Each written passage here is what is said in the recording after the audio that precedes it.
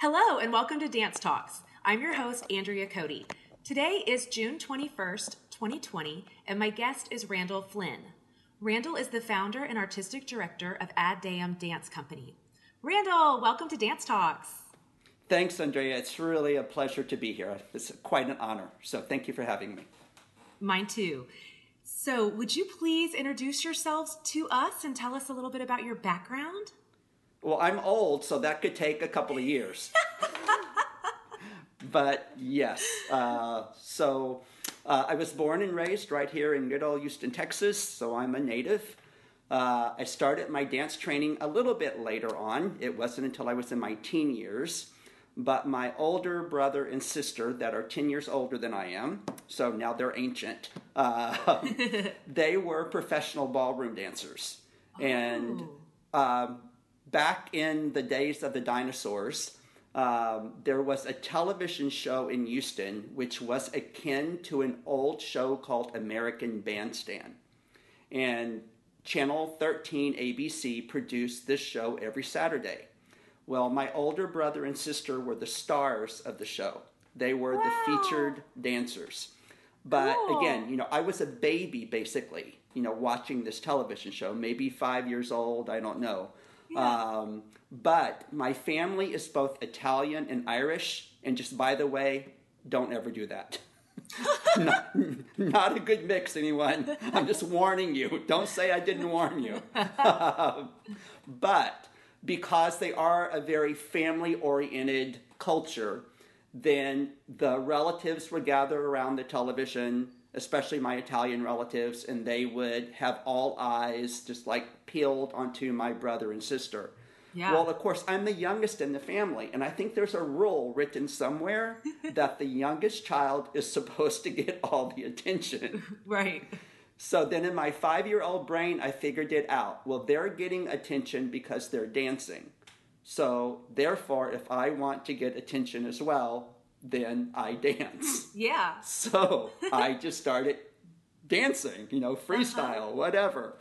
But then as I got a little bit older, my sister would grab me and say, okay, do this with me or what have you. Cool. But, we're looking back to the early or kind of late 1960s, getting into the 70s now. Yeah. And at that point, especially in the state of Texas, where it's cowboy and football and baseball, to be a man and to dance was not the norm. Back in the day anyway. And we didn't have the superhero males of dance back then. So, we didn't have the image of Baryshnikov or Travolta or, So You Think You Can Dance or Dancing with the Stars. So there was the American Bandstand thing, but then that was kind of looked at as, oh, that's a hobby, but you don't make a profession or a vocation out of this. And then I grew up in a neighborhood that was kind of a rough and tough neighborhood, and, everybody played football and so there was also that fear, that peer pressure of, okay, I really love this. I love dancing. I would love to study more about dance, but I'm afraid of the backlash and the bullying that I might receive if I do. So I kind of became this closet dancer in a sense. At home it was fine because my mom and dad enjoyed dancing, my brother and sister. But, I didn't necessarily want to share with anyone that I had this passion or desire. But then lo and behold, I got information somewhere, I forgot from whom, that Houston was starting a new school called the High School of Performing and Visual Arts. And that there would be a dance department. And I just thought, oh my gosh, that would be what I would desire. Well, I'm going to tell you right now, it's not a happy story. Oh. So, yes. So I got the application, filled out the application, had the audition scheduled, and I got back requirements right before the audition. And the requirements for male dancers were, male dancers will wear black tights and, a dance belt, didn't know what that was, and white ballet shoes. And I just thought, I can't. I can't. My military dad would not get this. My friends would not get this. Even though, oh my gosh, inside my heart, I so long for this, I can't do it. And this was in 1974, if I remember right. And during those days, there were zoning laws in Houston. So even though a school may be in close proximity to where you live, you were zoned to the school that HISD told you to go to. So I was zoned to a school that was actually, oh my gosh, at least 15 miles or more from my home. And it was in the south side of Houston. I live in the southwest area of Houston, but this was way south. So at first I was very hesitant, but I got to the school and realized that this school, because even though I grew up in a poor neighborhood, the racial diversity was mainly between poor Caucasians and poor Hispanics. But the Afro-American community was null and void in my neighborhood. Not because they would not have been welcomed, but I don't know, maybe they knew better than to move into my neighborhood. Not because of racial prejudice, but just because of all the bad things that were happening in my neighborhood all the time. And so I remember getting off the bus and walking up to the front of the school, and I saw so many people standing on the sidewalk with their big old boom boxes and doing all these street dances and line dances. And my eyes just got wide open. But I'm going to be honest, I was a little bit fearful because I thought, man, I would really like to enter into that culture, but will I be accepted? But I'm sitting there and I'm watching, and to be honest, you could see the Afro-American community that was sticking together very closely, and you could see the Caucasian community kind of keeping their distance and having their own kind of segregated. But I wasn't interested in what the Caucasian community was doing. They weren't dancing. Yeah. What the Afro-American community was doing, oh my gosh, I just thought it was so free and beautiful. And so I stood there for about 30 minutes, like just frozen. But then I thought, I got to get in. I can do this. I know I can do those dances. So I worked my way in, started dancing, and all of a sudden I hear, go white boy, go white boy, go. Go white boy, go white boy, go. So I made a new realm of friends, beautiful friendships that I had never, ever had that treasure in my life before. So thank you, Afro-American community, for accepting me and sharing your culture with me. It was life-giving. I started a dance club at the school, and all of my students were Afro-American. I joined an Afro-American band, and we were doing cover songs from Rufus and Shaka Khan. So that was pretty amazing. And I loved it. I loved it. I would go to the Afro-American discos and spend countless hours, and yes, the street dance became my thing. I actually started as a street dancer. My big thing. When you say discos, was that an all ages place? No. I think the statute of limitations has run out on this. So okay, yes, so you got in. Cool. I got in. Okay, well we'll just put it that way. I got in. Yeah. And I got snuck in a lot. Okay. It's okay. But it was amazing. I learned so much. It freed something inside of me that needed to be freed. And the acceptance was so amazing. Like, I wasn't embarrassed to release that inner dancer in myself, in that club situation, that disco. It was liberating. Mm-hmm. And I wanted to know more about this style of dance. So I took off to Los Angeles and befriended some incredible people that were a part of a television show called Solid Gold. And then the lead dancer, Darcel Leonard or Darcel Wynn, gorgeous Afro-American woman, she became a friend of mine. I would go to LA and I would study locking and whacking, and that was kind of what I was known for, was whacking, basically. When was this? This was 1978, 79. Yeah, somewhere around that It was called era. that then? Yeah, oh yeah, definitely. Yeah. And then there were specific studios where street dance was so popular, but outside of the studios, you really learned the techniques in the clubs more than anything. So I became this disco guy. But how would I say, not so much I don't want to put things in a box, but not so much the white Caucasian John Travolta disco, but more of the street dance flavor. So this is what I would travel and teach as well. I would go to LA, learn these techniques. I would come back to Houston, and I would teach classes in these particular styles of street dance. What were they called? What did you call? You called it disco dancing? Hustle? Disco. Yeah, not hustle? Yeah, but hustles were more either the line dances or there was partnering dancing called hustle as well. Right. And I did participate in that, but it was more freestyle.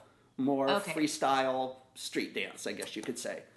Yeah, and that when you say disco, was the music being played disco music like we think of it today? Oh, yeah. Yeah, definitely. Yes, definitely. And there were so many like major disco stars at the time, cool. So I would come back to Houston. I created actually a company of street dancers in Houston. We were called the Houston City Dancers. Hey. And we performed at so many of the discotheques in the Houston area. Houston used to have tons of discos, like tons of discos. Really? And so it was my company and another company called the Glenn Hunsucker Dancers. And Glenn was one of my mentors. Okay. We were the ones that were the performers in the clubs. So it was funny too, because some of the clubs had names like, seriously. So we were ongoing performers at a club called Spats. Spats. We were another ongoing performing company at a club called Spit. So here's my claim to fame, Spit and Spat. Then there was also Uncle Sam's and Ebony Alon's and the Roxy and all these places. And so that became my lifestyle.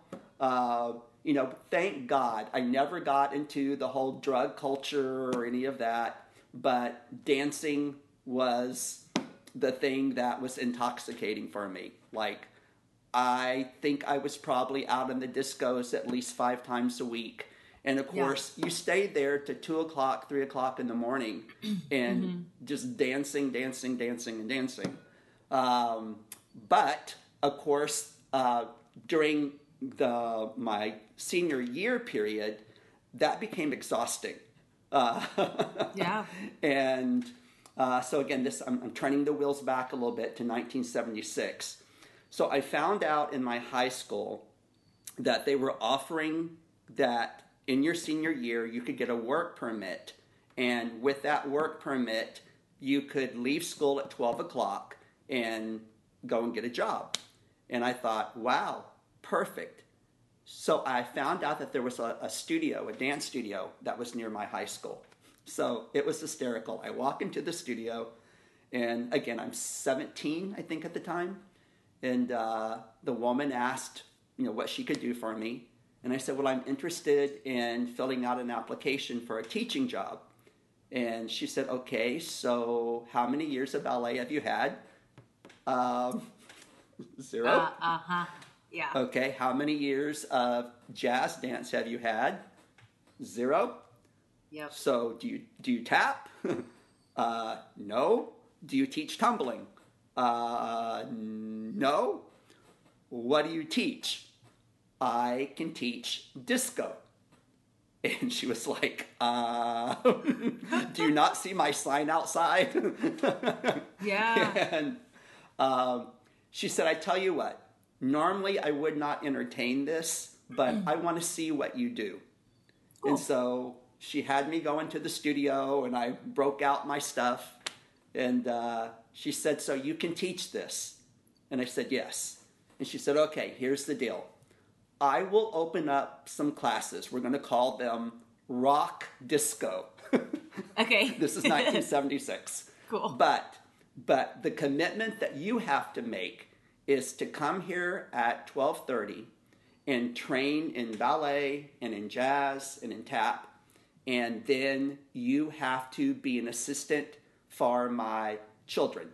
And I'm not going to pay you anything, but you get free training. And I thought, I want to do this. I so want to do this. So that became my life, like my final probably 2 months of high school. The problem is that this lady really believed in me, and so she wanted to introduce me to the wider Houston dance community. And at the time, in the areas of jazz and modern dance, the big names were Glenn Hunsucker and Patsy Swayze. So those were the two that were known for jazz dance. And then for modern dance, or modern jazz at that point, was Camille Long Hill, Discovery Dance Group. And I thought, okay, I want to know these people. So I went to both studios and started taking classes. I became an apprentice in Glenn Hunsucker's company, then later on a company member, and then I also became a company member of Discovery.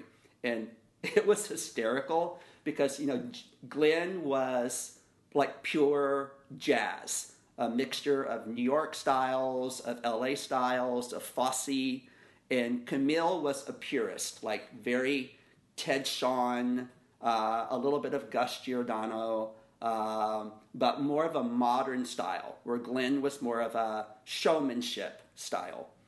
So when I would take classes from Camille, I mean, she loved me and I loved her, but for her to, when she would get upset with me, she would go, okay, little Glenn, that's not how we do it here. Little Glenn, let's stop moving the hips. This is not about your hips, little Glenn. So I was called Little Glenn, which I thought was an honor. So Glenn, right. If you hear this, for me it was an honor. Cool. But for Camille, she was trying to scold me basically. So even though I did not go to the High School of Performing Arts, it seemed like another door opened. But what happened was Glenn had morning classes that started like at 9:30 or 10. And Glenn said, you should take my morning classes. And I'm thinking, well, I'm still in high school. But to my shame, the Hall of Shame right here, okay, I loved the dancing so much. And I knew it was in my blood. It's what I was born to do. So 6 weeks before high school graduation, kids, do not do this. Kids, if you're listening, do not do this. 6 weeks before high school graduation, I had the cap and the gown and the ring and the whole bit, invitations. I quit high school. I know. Please, don't lecture me. I won't tell anyone. Okay, please. Well, I'm just telling the whole world right now. Yes. So Randall Flinn, yes, walked away from high school 6 weeks before graduation to pursue his dance career. And did he ever go back? No. That's my story, and I'm sticking to it. Now, what is redemptive in this story? Because, initially, I had no shame about that. I was this free-spirited, artistic guy. Later on in life, it hits you. And you go, man, that's kind of a regret, and it bites. But just for me to see what I call the redemptive hand of God in my life, years later, I would go to the high school, and I still do go there. I love going there as a teacher. And even I've worked there as a choreographer. I've also had several professorships in universities. Wow. And I have to laugh, like, even to this very day when I walk into the high school performing arts, I have to kind of chuckle and think, man, I'm here teaching today and instructing these students, and this is the school that I so wanted to go to, but I didn't go because I didn't want to wear tights. Yeah. So. Oh man, are they still wearing tights? Of course, with no shame. Yeah. Thank God for a new decade of life. Mm-hmm. So that's kind of my background. Later on, I kind of moved out of the jazz genre, even though I think it still lives in me. Once in a while, I'll pull it out for my company, and they'll go, "We didn't know you could do that." Yeah. It's like, hey, this was my training. I know. I've seen it from you. Yeah. It's awesome. Yeah.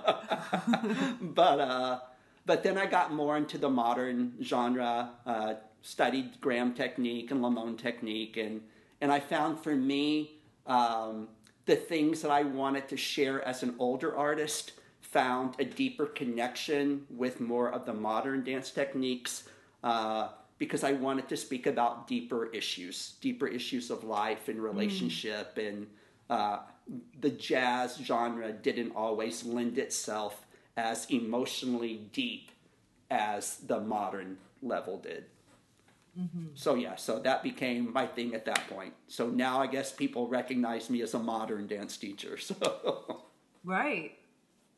Yeah. How do you describe your style? Oh gosh, it's a salad. It is such a salad bowl. Whenever people take my classes, they go, wait a minute. You had some Graham in there, and you've got Lamont in there. You've even pulled out some Horton technique, and then you've got this contemporary jazz thing going on. What's up with you? And I said, hey, this is just a collaboration of so many different diversities of training. And I try to encourage young dancers with that, like, get a wide range of experience. The Graham technique teaches you so much about groundedness, about theatricality, about working between your legs and taking space. Lamont technique teaches you about succession and flow, fall and recovery. Horton is just like this strengthening technique. There's so much diversity. Release techniques, somatics, on and on it goes. And so I tried not to just stay in one particular codification, but to explore different dimensions that could also lend itself to kind of my own stylizations as well. But, to be honest, I think it's a little bit vain when you think your own stylizations, because let's face it, everything is influenced. Does that make sense? That's the beauty of art. It's influenced from others. So it's not necessarily that you've invented a style. You've been informed and influenced by others.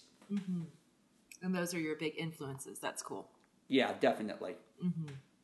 How did the call come in for you to start a Dam Dance Company? Oh my gosh. Okay, I'm going to make this really short and sweet. I was minding my own business as a professional dancer. And so now, my career basically was in the 80s. And, so here's another interesting point of history. So 2 things. So one of my past claim to fames is I was the Texas Disco Champion. Yes, thank you very much. Drum roll, please. I won this in 1981 or 1980. It's the only thing my mother ever kept because I got a big trophy. And so out of my whole dance career, that's what my mom kept. I actually have it upstairs in my room. Cool. And but I got to be known. I participated in a television show Dance Fever. This is going way back in the day. And so I kind of got to be known in that realm. And there was a radio station in the Houston area called KRLY, Love 94, I think was the call. And they wanted a dance company to open all of their shows for the disco stars that were coming to Houston. Cool. So I got the job. Nice. And so I was working with Cole and the Gang and Casey and the Sunshine Band and different artists of the decade, Dionne Warwick, and we would open their concerts. Cool. And okay, you ready for this? You want to know the name of the company? Yeah. Are you sure? You're sitting down. The name of the company was The Love Machine. So, Randall Flynn's Love Machine. Oh, yes. We thought we were hot stuff. A lot of the dancers actually came from they had been former Houston Oiler Derrick Dolls, I think is what they were called back in the day. And cool. So I was living this disco fever life, basically.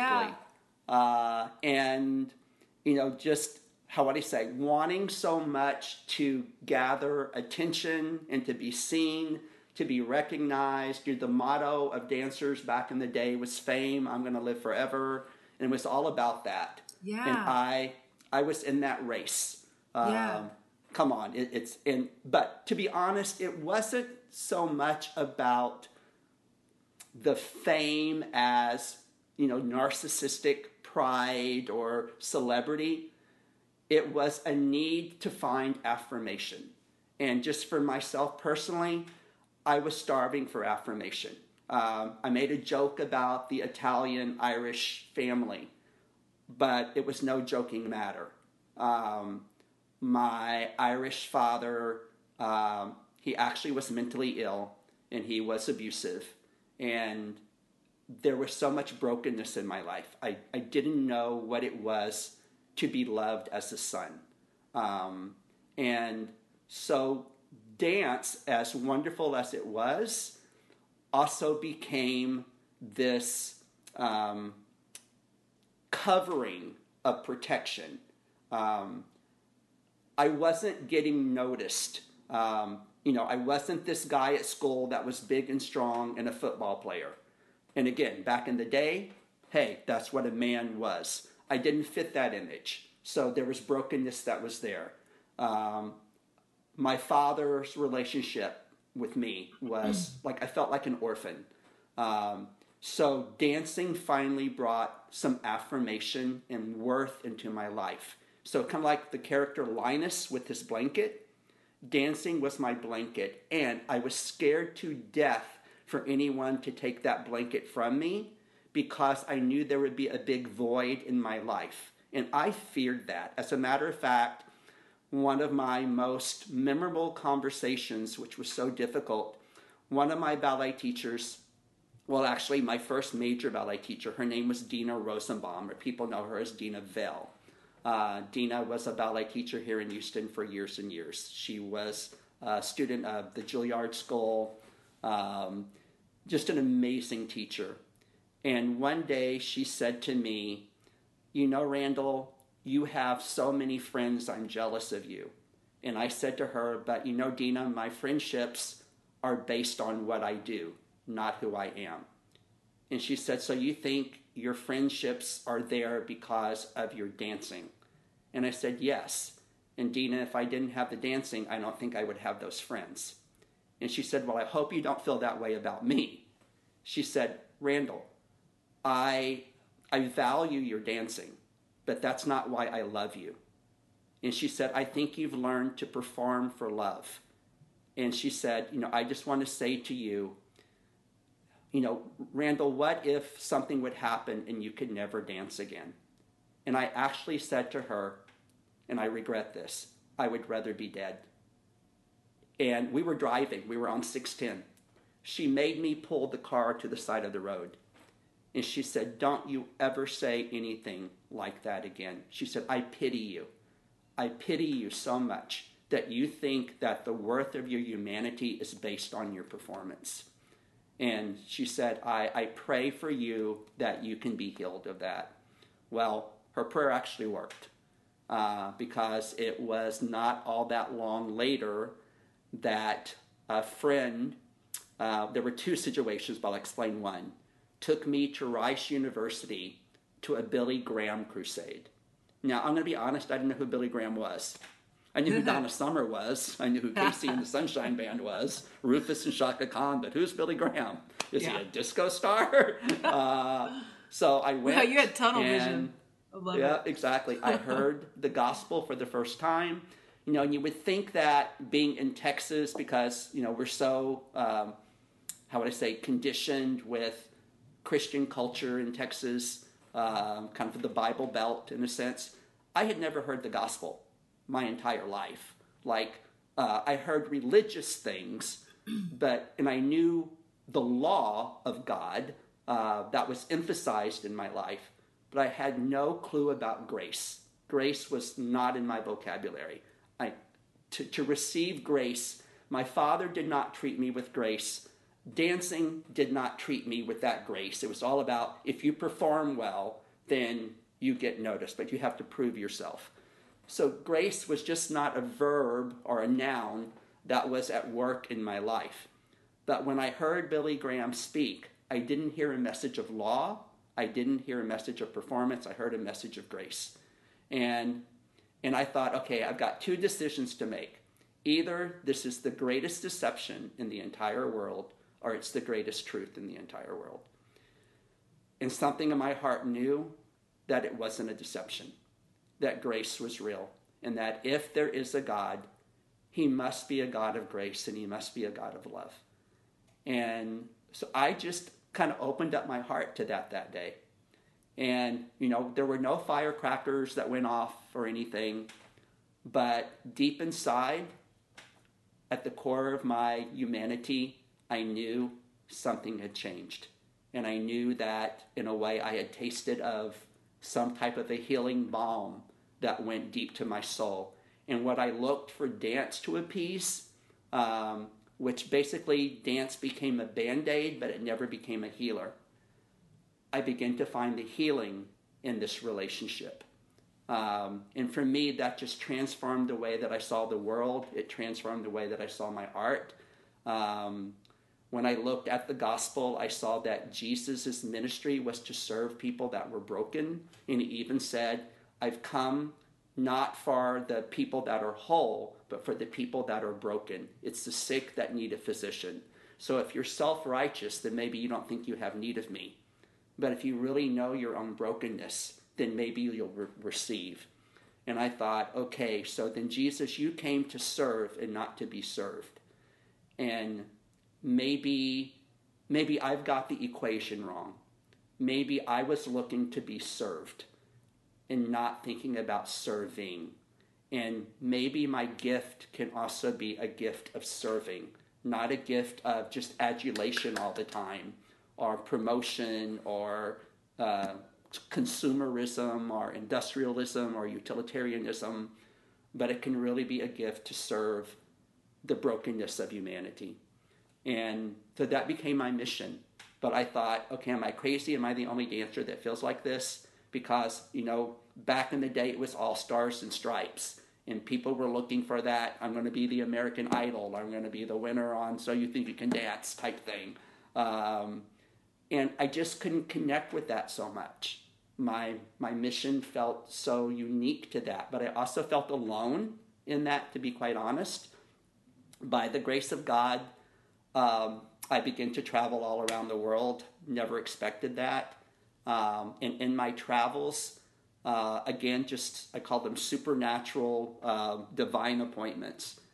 I would meet other professional dancers, like my friend Steve Rooks, who was a principal dancer with the Martha Graham Company for 10 years, who truly knew the Lord and truly knew the Lord's grace. And at first, it was like, when we first met, okay, so we better have professional conversation. But then I realized that we both had this thing in common. And then we were able to talk about our faith. And I thought, oh my gosh, this is life-giving. So Steve was actually one of the first people that I was really able to dialogue, not just about dance in the industry, but about the deeper things of life. But little by little, I started to connect with more artists that felt the same way. But unfortunately, as artists, they weren't necessarily being valued within a local church structure, and they didn't always feel welcomed or comfortable because they were a little bit the artistic oddity, and the church didn't really know what to do with them. And sometimes the church also can be codified. So put people in a box. And artists do not like boxes, that's for sure. So I began to meet these artists who really wanted to walk with the Lord and know the Lord, but a lot of them had been scarred by structures of the local church. Now, also, I'm an ordained pastor, so I'm speaking as a pastor here now as well, because that has happened. It's just a reality. But my heart would bleed for these people. And I thought, wow, wouldn't it be awesome if there wasn't a need, in a sense, to make a choice? Okay, so do I grow spiritually? Do I pursue my faith and walking with the Lord? Or do I need to put that aside to focus on my career? And I thought, why should that have to be a choice? No, that's a ridiculous choice.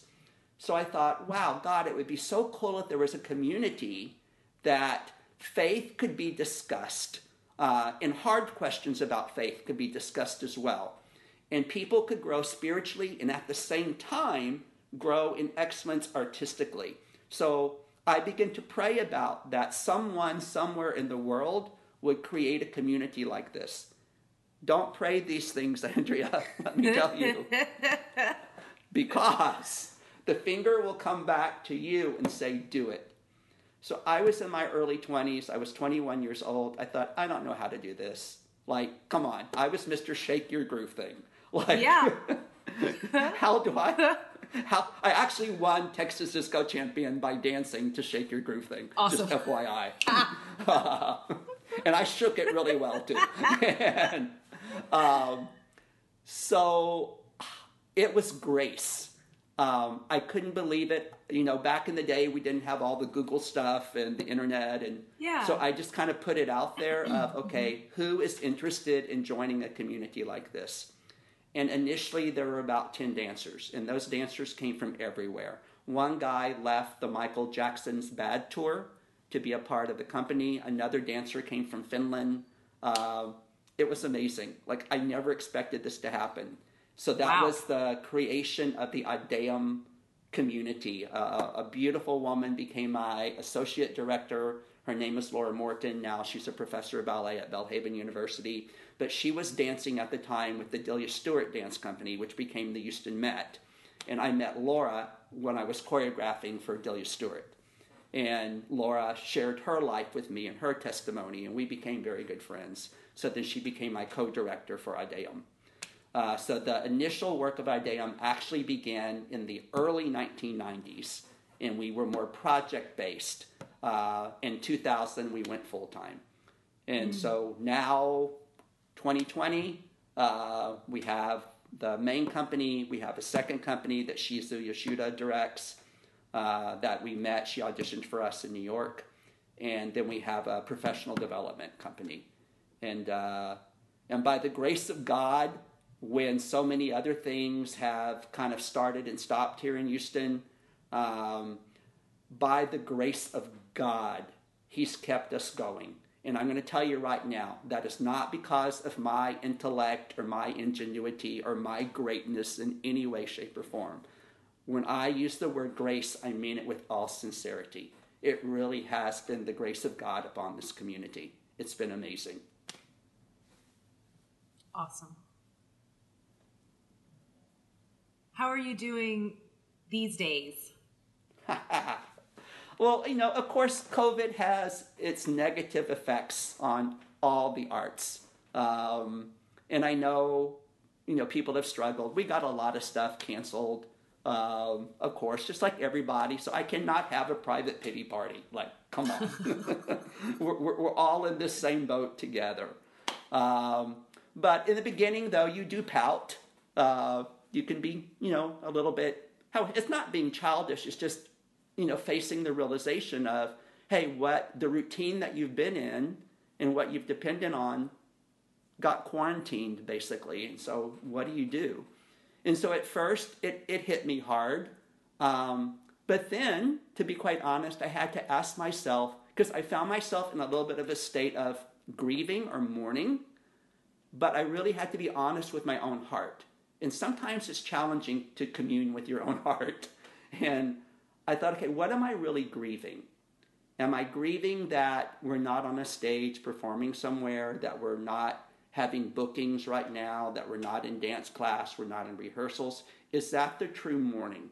Is that the true brokenness? And I realized it's a part of it, but no, it's not the heart of it. And I felt challenged. And again, I'll use the word, I felt challenged by the Lord. Randall, what is it? God, I miss relationship. I miss community. This is what I grieve for. Because take away the sparkles, take away all the bling of dance, and what am I in this really for? And Andrea, it hit me. It's for community. It's for communion. It's for human connection. And in that human connection, creativity is born.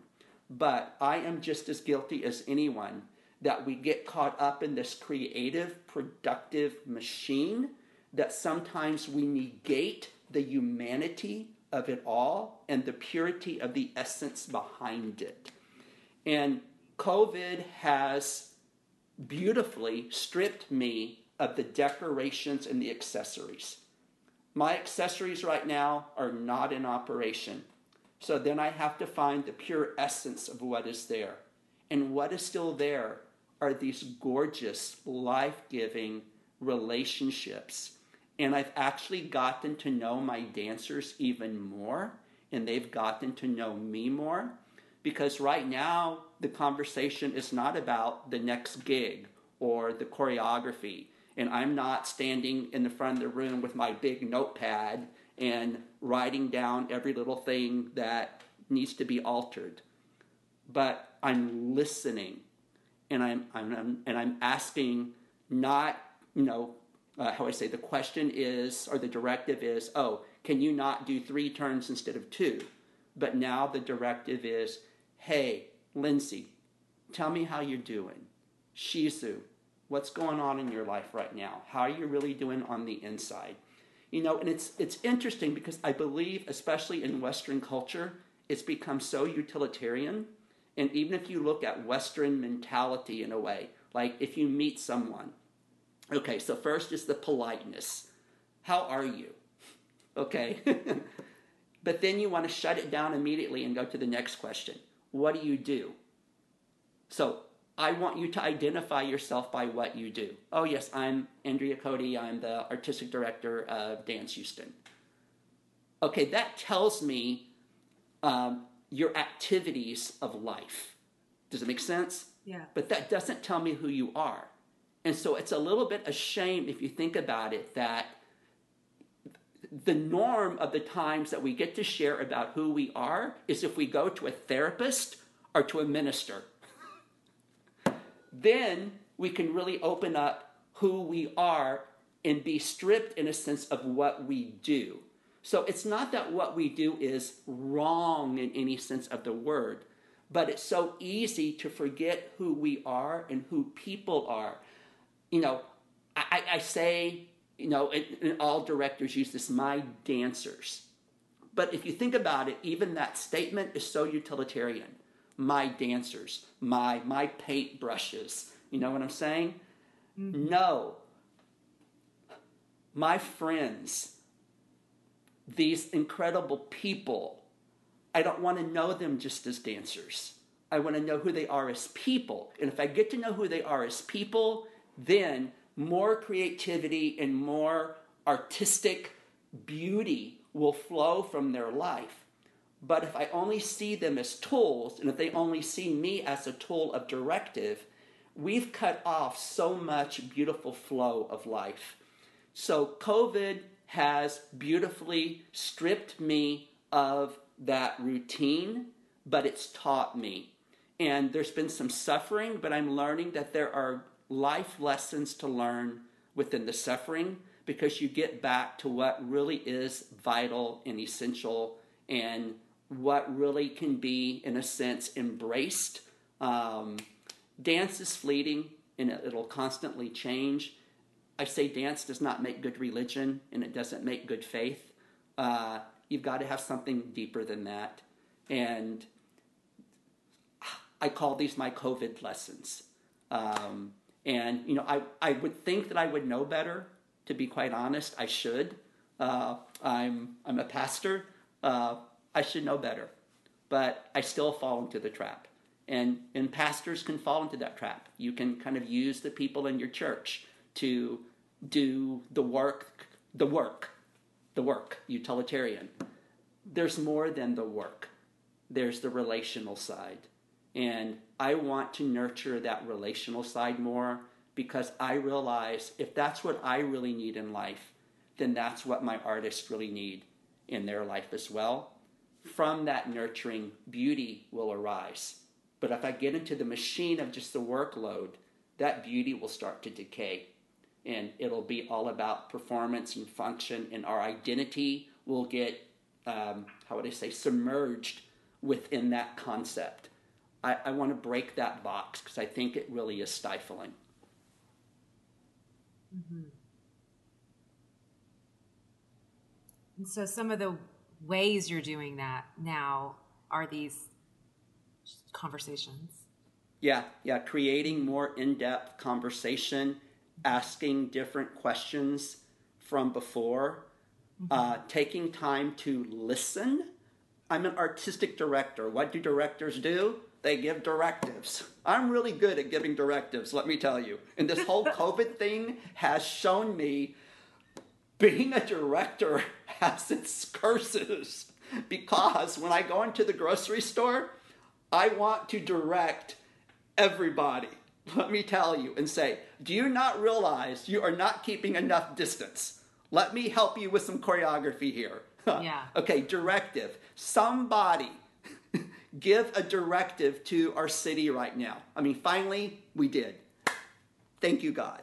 But Right. It took 3 months to get a directive that can be helpful for everyone. So are you referring to the me, mask order that's going into yes, place today? and the physical distancing order. Yeah, I'm thankful that there is a directive. Without directive, I think it's improv. But how would I say? I can't just, as a choreographer, just always work with improv. Improv serves its purpose, but it's chaos if there's never a directive. So that's the part of COVID that has driven me crazy here in Houston.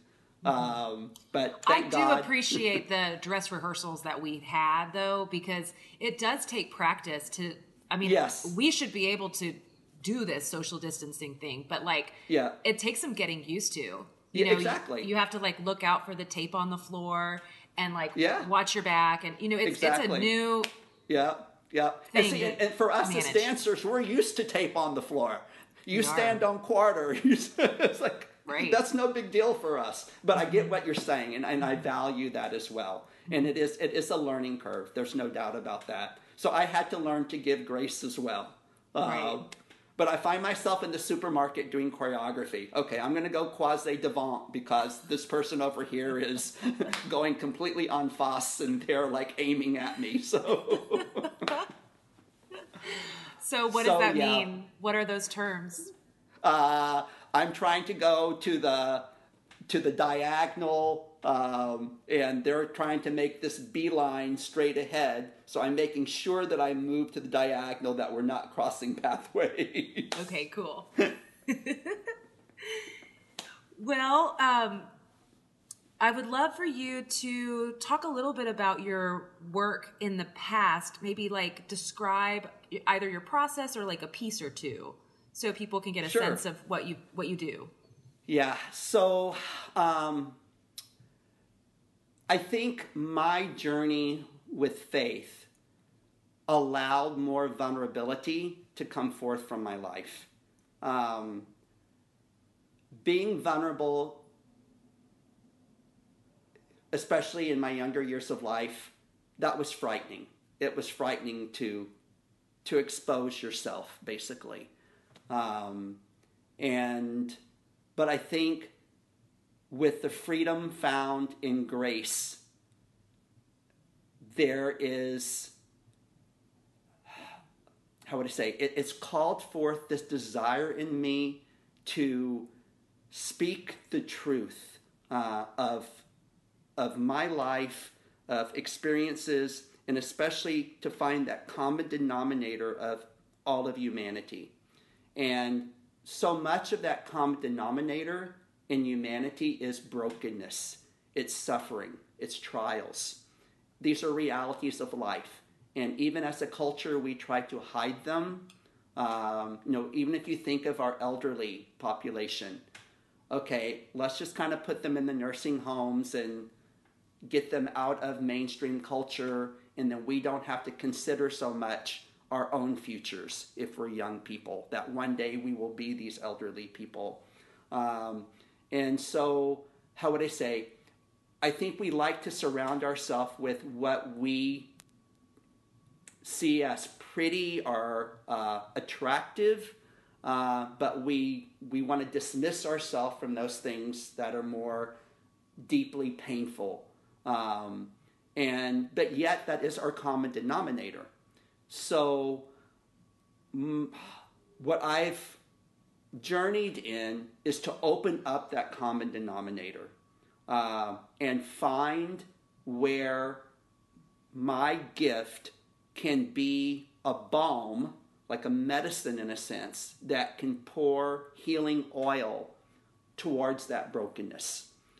So for instance, every year we're going to Paris to perform in the Place of the Republic, and this is where the horrific terrorist attack happened in Paris.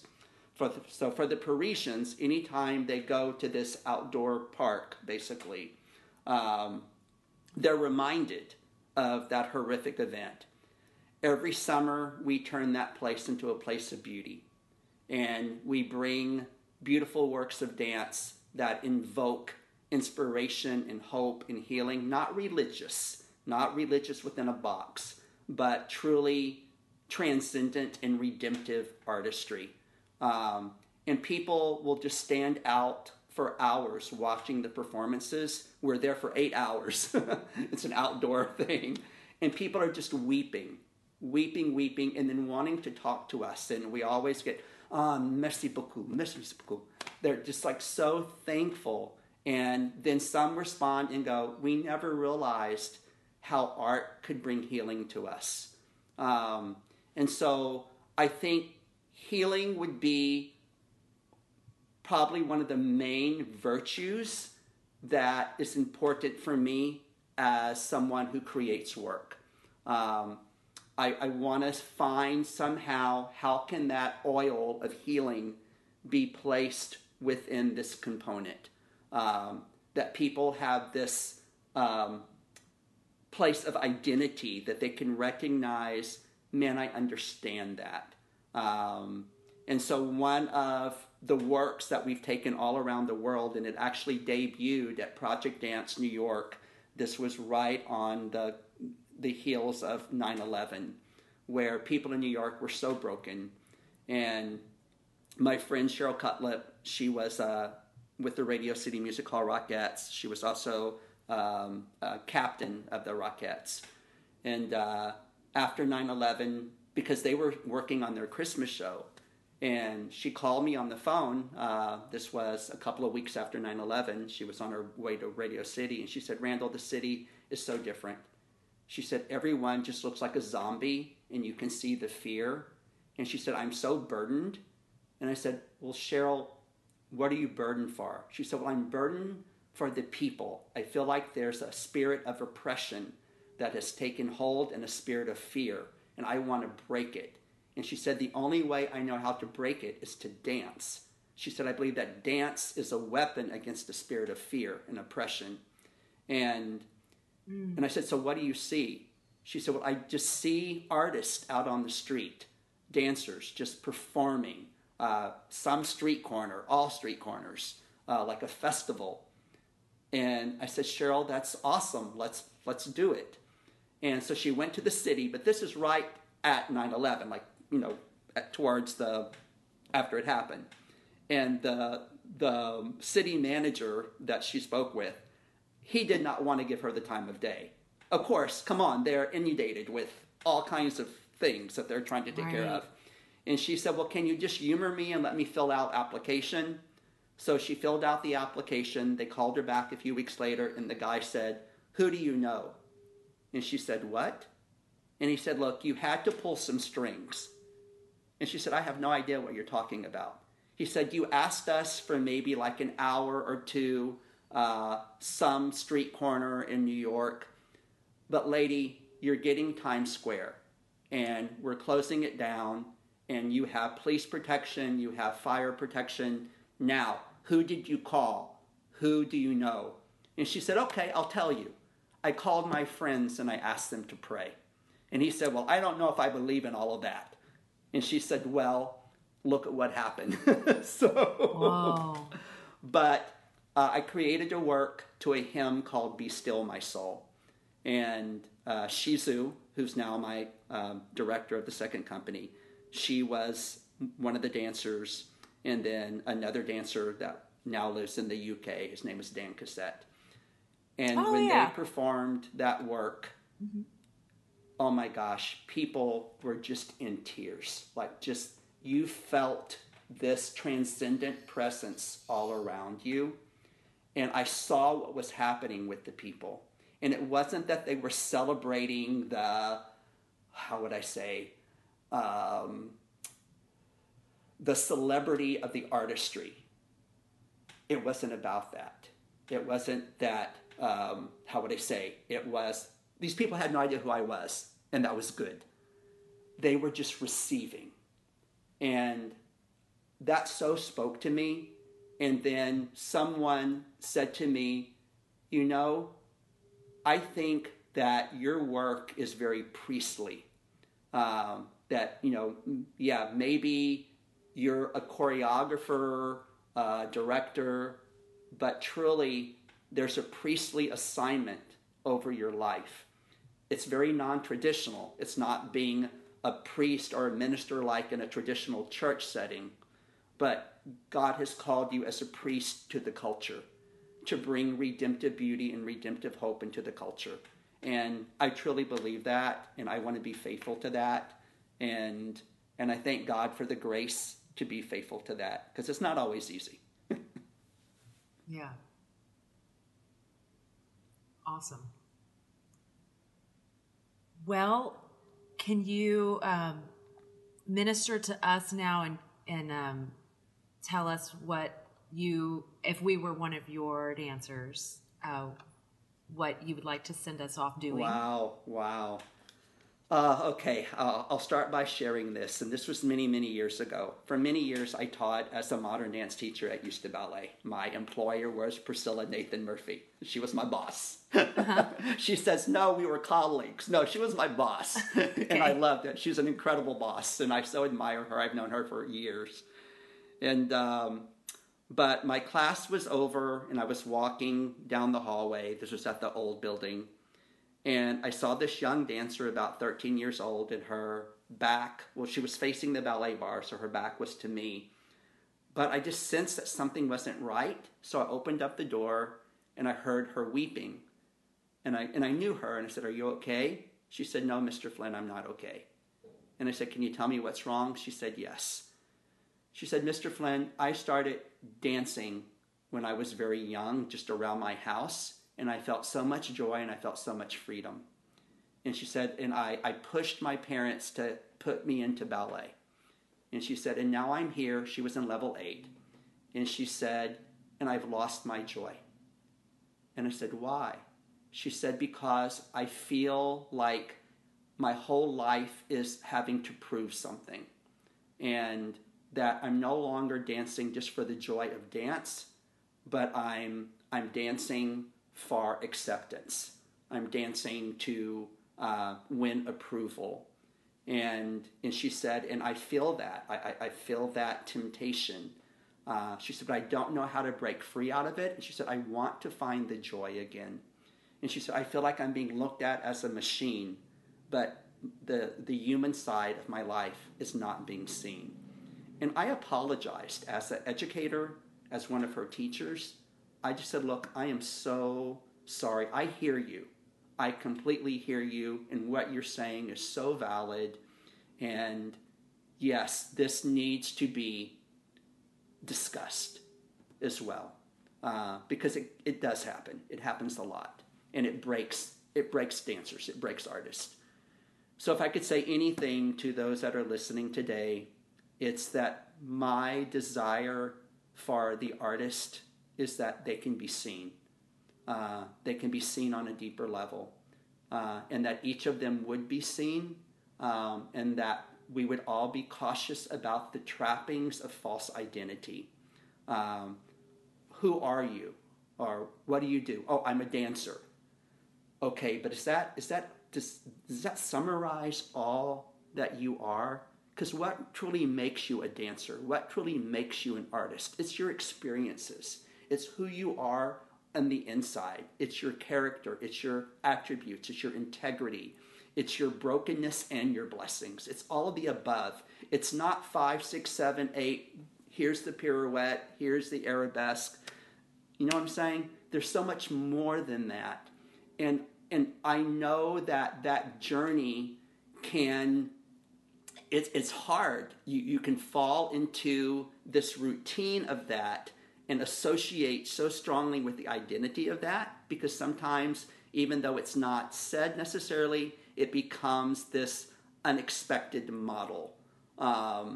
And my hope for all the people that are listening to me that are dancers is that if you have struggled with that, or if you can identify it, that this would be a time of healing. And I just feel like right now, just in the world in general, it's a time for healing. It's a time for resolve. Yes, there is definitely a need of racial reconciliation and healing, but I think there's a need for human reconciliation and healing, where we have put people in a box and used them, and maybe not maliciously, but in a sense it was usury, because it was to exalt our own throne. So not to wash their feet and to serve them, but to build our own throne. I don't want to do that. And I want to speak as a director. I apologize sincerely. You know, kind of like what the Afro-American community is saying, and it's true. Your silence only adds to it. So I want to apologize to those dance artists who have ever suffered with this element, basically. As a director, I just want to stand in proxy as a mediator and say, forgive us. Forgive the directors who treat you just like a machine, who just see you for the value of what you can offer, and if you can't offer that, then you're dismissed. I stand in proxy and say, forgive us. Forgive us for that, for not seeing the beautiful human being that you are, and to not always give you directive, but to take the time to listen to your heart and not to create in you their image of you, but to help you to become the better image of yourself. And yes, so to that, I would just say to the dance community, forgive us. Forgive the teachers, forgive the directors. We know not what we do sometimes. And I take that for my own responsibility. Sometimes we know. That's what Jesus said from the cross. Father, forgive them. They don't know what they're doing. And it's true. It's true. My guest today is Randall Flinn. Randall, thank you for being a part of Dance Talks. It's my joy. Thank you for a very open and honest time. I appreciate it. Me too.